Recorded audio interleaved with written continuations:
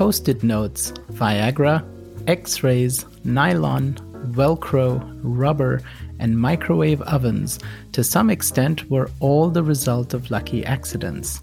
My guest today believes since so much of our lives are influenced by the unplanned and the unexpected, it makes sense to capitalize on these moments. It's time to banter. This is Business Banter, a podcast for the Indo-German business community, featuring wide-ranging conversations on the issues of matter in business. And now, here's your host, Gotham. When King Jafar, ruler of the ancient country of Serendip, an old name for Sri Lanka, became concerned that his 3 sons were too sheltered, privileged, and unprepared for the challenges of ruling the kingdom, he decided to send them on a journey on which they would learn some important life lessons. In one tale, the princes come across a merchant who has lost a camel. From observations they have made during their journey, they describe the camel so well that the merchant believes they must have stolen it. The merchant takes them to the emperor, who asks how they could possibly have given such a clear description of the camel if they had never seen it. They explained that they knew the camel was lame because they observed tracks showing the prints of 3 feet and a 4th being dragged, and that they knew it was carrying butter on one side and honey on the other, because flies had been attracted to the butter on one side of the road and ants to the honey on the other side of the road, and so on. Suspicions that the princes might have stolen the camel, given their detailed description of it, are rebutted when another traveler enters to say he has found the camel. The princes did not yet know that a lame, honey-bearing camel was missing when they made their observations. But when they learned that one was missing, they connected this information to what they had observed earlier. In other words, they connected the dots. In 1754, the British writer and politician Horace Walpole wrote to a friend about an unexpected discovery which he compared to the story of the 3 princes. In doing so, he coined the word serendipity, describing the princes as people who were always making discoveries by accidents and sagacity of things they were not in quest of. And so the word entered the English language. And while it has been reduced by many to mean simply good luck, it is clear that Walpole had spotted its subtle meaning. My guest, Dr. Christian Busch, teaches at New York University and the London School of Economics. At NYU, he directs the Global Economy program for the Center for Global Affairs. Previously, he co-directed the LSE's Innovation and Co-Creation Lab and served as a course leader. He is a co-founder of Sandbox Network, a leading community of young innovators active in over 20 countries, as well as Leaders on Purpose, an organization convening high-impact leaders. He is a member of the World Economic Forum's Expert Forum and a fellow of the Royal Society of Arts. His book, The Serendipity Mindset, The Art and Science of Creating Good Luck, is the result of over a decade of experience as a researcher, business consultant, and university lecturer. He has spent 15 years cultivating serendipity in his own life. Being the German that he has got this down to a science and is going to tell us how we can master the art of creating good luck. Christian, thank you for joining us.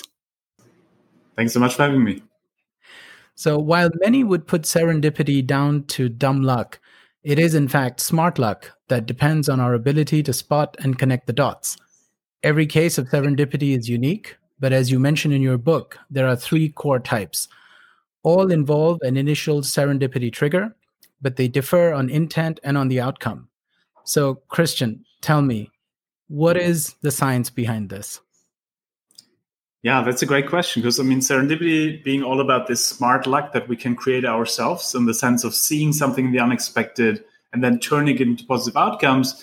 There's then these different types that are all about, are we already looking for something, or is this kind of completely just changing our life and we didn't look for anything? And so kind of there's the first type is really this Archimedes, when he was asked by the king, to check if his crown had real gold in it. And, so he had a clear idea of something he wanted to figure out. Or imagine you're looking for a particular job or something, right? So you have a particular goal in mind, but he couldn't find a way to get it. He couldn't figure out how that could be possible.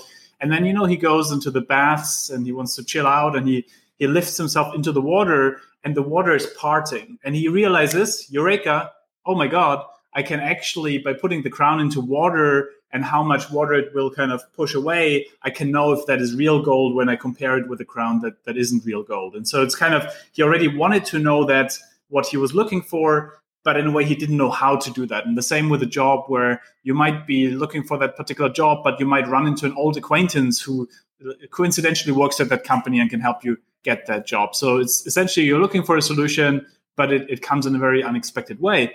And then the second is really kind of this post-it note serendipity, which is you look for one problem or one solution, but then you unexpectedly come across something different that actually could be even cooler. And so, take the post-it notes where this guy, he was trying to develop a strong glue at 3M, the company, and, it just didn't work. Like, it wasn't really sticky at all. And hey, Eureka, he realized, wow, actually, it could work much better if it's a weak glue, which then could be turned into that kind of post-it note. And then, same with let's say in this case, you might be looking for a job in advertising, and then you come across someone who tells you about something completely different, and you end up with a job in painting, right? So this idea that you're looking for something, but you end up with something completely different. And then the third is really around this kind of thunderbolt serendipity, that kind of thing where you're not looking for anything, but you're struck by something and you completely change. So for example, So Far Sounds, which is this kind of wonderful, event where people chill in their homes and have a kind of band playing there. That came out of essentially these three guys, being at a concert, and people were constantly looking at their phones and nobody really focused on the music. And they were like, Jesus Christ, can't those people just focus on the music? And so they were like, look, why don't we put that into living rooms, small select groups of people, and really focusing on the music? And so that was a kind of thunderbolt. And same thing, right? You might be in an existing job, but run into something or someone and say, oh my God, I want to completely switch that based on XYZ thing that you encountered. So all these three have in common that it's always about this kind of unexpected moment, but you have to do something about it to turn it into a positive outcome. One of my favorite examples is deploying the 3 hooks when introducing yourself to someone. And I've decided I'm going to use it regularly. It's so simple and so effective. I think it's a good way to create a serendipitous moment, don't you think? Absolutely. It's definitely one of my favorites as well. And it really comes from this wonderful entrepreneur in London, Ollie Barrett. If you would ask him this dreaded question at a conference, which everyone seems to ask nowadays, this kind of, what do you do? Or on a Zoom call, he wouldn't just say, I'm a technology entrepreneur or something like that. He would say something like, well, I'm a technology entrepreneur, recently started reading the philosophy of science, but what I'm really excited about is playing the piano. So what he's doing here is giving you 3 hooks where you could be like, oh my God, such a coincidence. I recently started hosting piano matinees. You should come by. Or, oh my God, such a coincidence. My brother is teaching the philosophy of science. You should come in as a guest speaker. The point is that the more we can, cast these hooks in conversations, in every interaction, we can think about how do I float 1 or 2 themes in a very discrete way where the other person can connect the dots for us. Because serendipity at the end of the day is all about spotting and connecting dots. And so if we can essentially incentivize others to connect the dots for us, that's even cooler. You've discussed a number of examples of the serendipity mindset being applied in business. Are there any case studies that demonstrate its effectiveness in a corporate environment? Would companies consider training their employees and help them develop this mindset? Yeah, there's actually, in a lot of different verticals, there's different approaches we can use to really kind of facilitate and cultivate serendipity. One of my favorites is the project funeral or the postmortem, where essentially the idea is that, usually in an organization or in a team or even in a family, whenever something doesn't work out, we try to hide it, right? We try to pretend it never happened because we don't want to be the loser who's responsible for XYZ thing.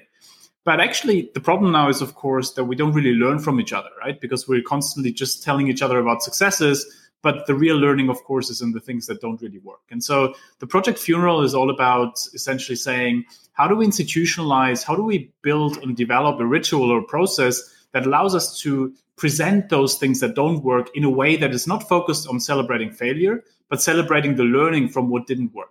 And so in this one example of a company, they had this window glass, where the idea was, well, it's an amazing kind of thing where the light doesn't reflect, and it's an amazing technology. But, they realized later on that people just wouldn't pay a lot of money for that. And so they put it to rest in front of other people from other divisions and said, you know what? We learned that next time we'll try to understand the market better, and, we'll learn from that. Now, someone in the audience goes like, hey, have you considered what this would mean for solar? Have you considered if you would take that technology and put it into a solar device, how effective that could be in terms of absorbing energy? And that is how, quote unquote, coincidentally, part of their solar division emerged. The point here is that a lot of times in companies, up to 50% of innovations, inventions emerge serendipitously because either people see something in the unexpected, right? So they make accidents meaningful, or they create meaningful accidents, like with this hook strategy we discussed earlier. And so in companies, there's a lot of areas of application. The example I just mentioned is an example where it's a lot about how do we embed that into every kind of team and every division. But there's also, in HR functions, for example, we can screen people based on, if they consider themselves to be lucky, which is a good predictor for if they tend to create more kind of creative things in their lives and more serendipity. In marketing divisions, we can incentivize people to look out for unexpected customer data, which a lot of times might lead people into positive kind of directions. We can talk later about the example of the potato washing machine, for example, which is one of my favorites, because it's really about this idea that once we sensitize people to the unexpected, it happens all the time, but we can then turn it into positive outcomes. And there's indeed the story of the famous blue pill. Indeed.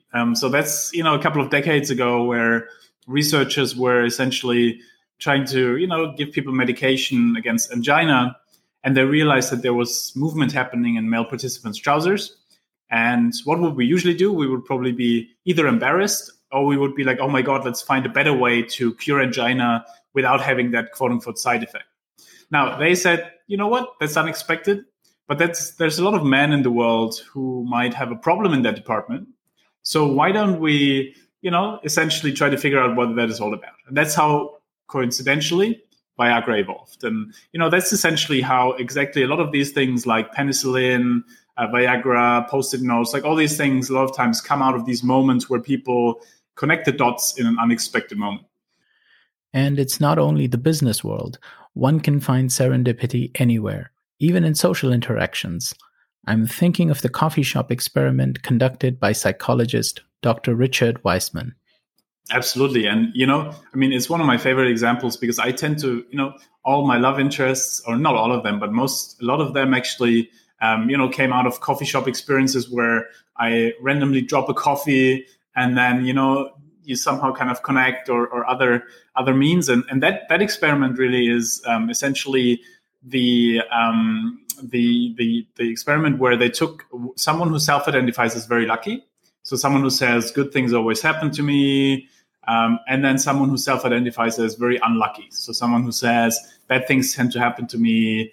I'm always in accidents and these kind of things. And I guess we all know both kind of people, right, in our lives. And so the lucky person and what they don't tell them is, the only thing they tell them is, you know what, walk down the street, go into the coffee shop, order coffee and sit down, and then we'll have our interview.